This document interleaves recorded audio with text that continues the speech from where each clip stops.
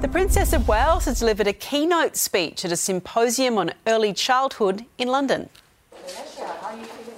Because if we can create a society which sees the child in every adult and the adult within every child, we will finally start to change it for the better.